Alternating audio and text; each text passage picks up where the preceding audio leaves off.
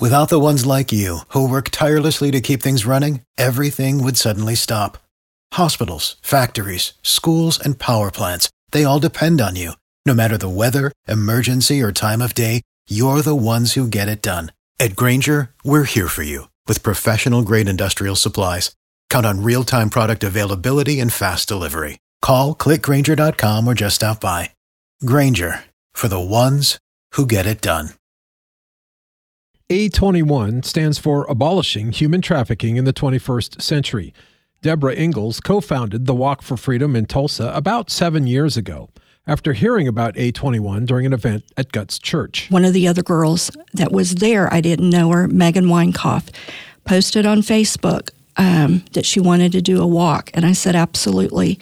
And I joined with Megan, and we started the walk. Little could she know that what she was learning would soon hit very close to home. I'm a grandma, and I had a trafficker come after my granddaughter when she was 10 years old.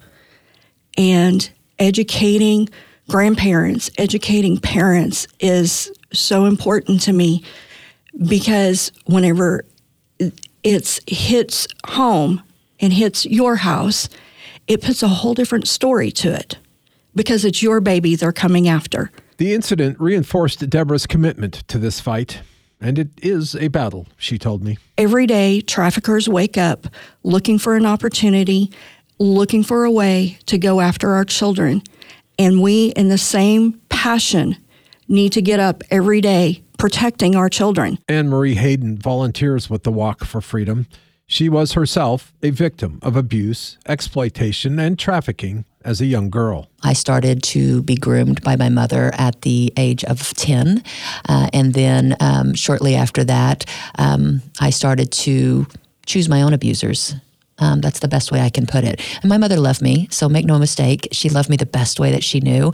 And she was trying to teach me how to survive. And in her mind, the way to survive was to please a man. Anne-Marie didn't realize what all that meant until years later. In fact, it really hit home for her when she attended the Walk for Freedom. She realized what I had experienced as a child was trafficking. It was exploitation.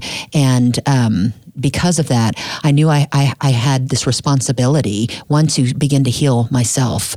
So I started that journey of healing and education to learn more about what it was I had experienced and how I could heal from that, and then begin to feel empowered that I could do something for others about it. And that's when I reached out to Meg and Deb. The next year, I came to the Walk for Freedom, and I brought people with me. Saturday's Walk for Freedom in Broken Arrow begins at 8 a.m. at the Assembly, 200 East Broadway. The walk is a free event.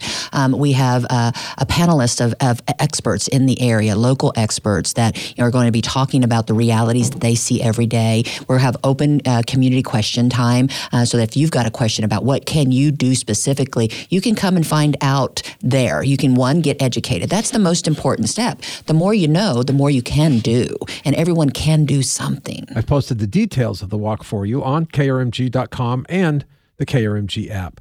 Russell Mills, 1023 KRMG, Tulsa's News and Talk.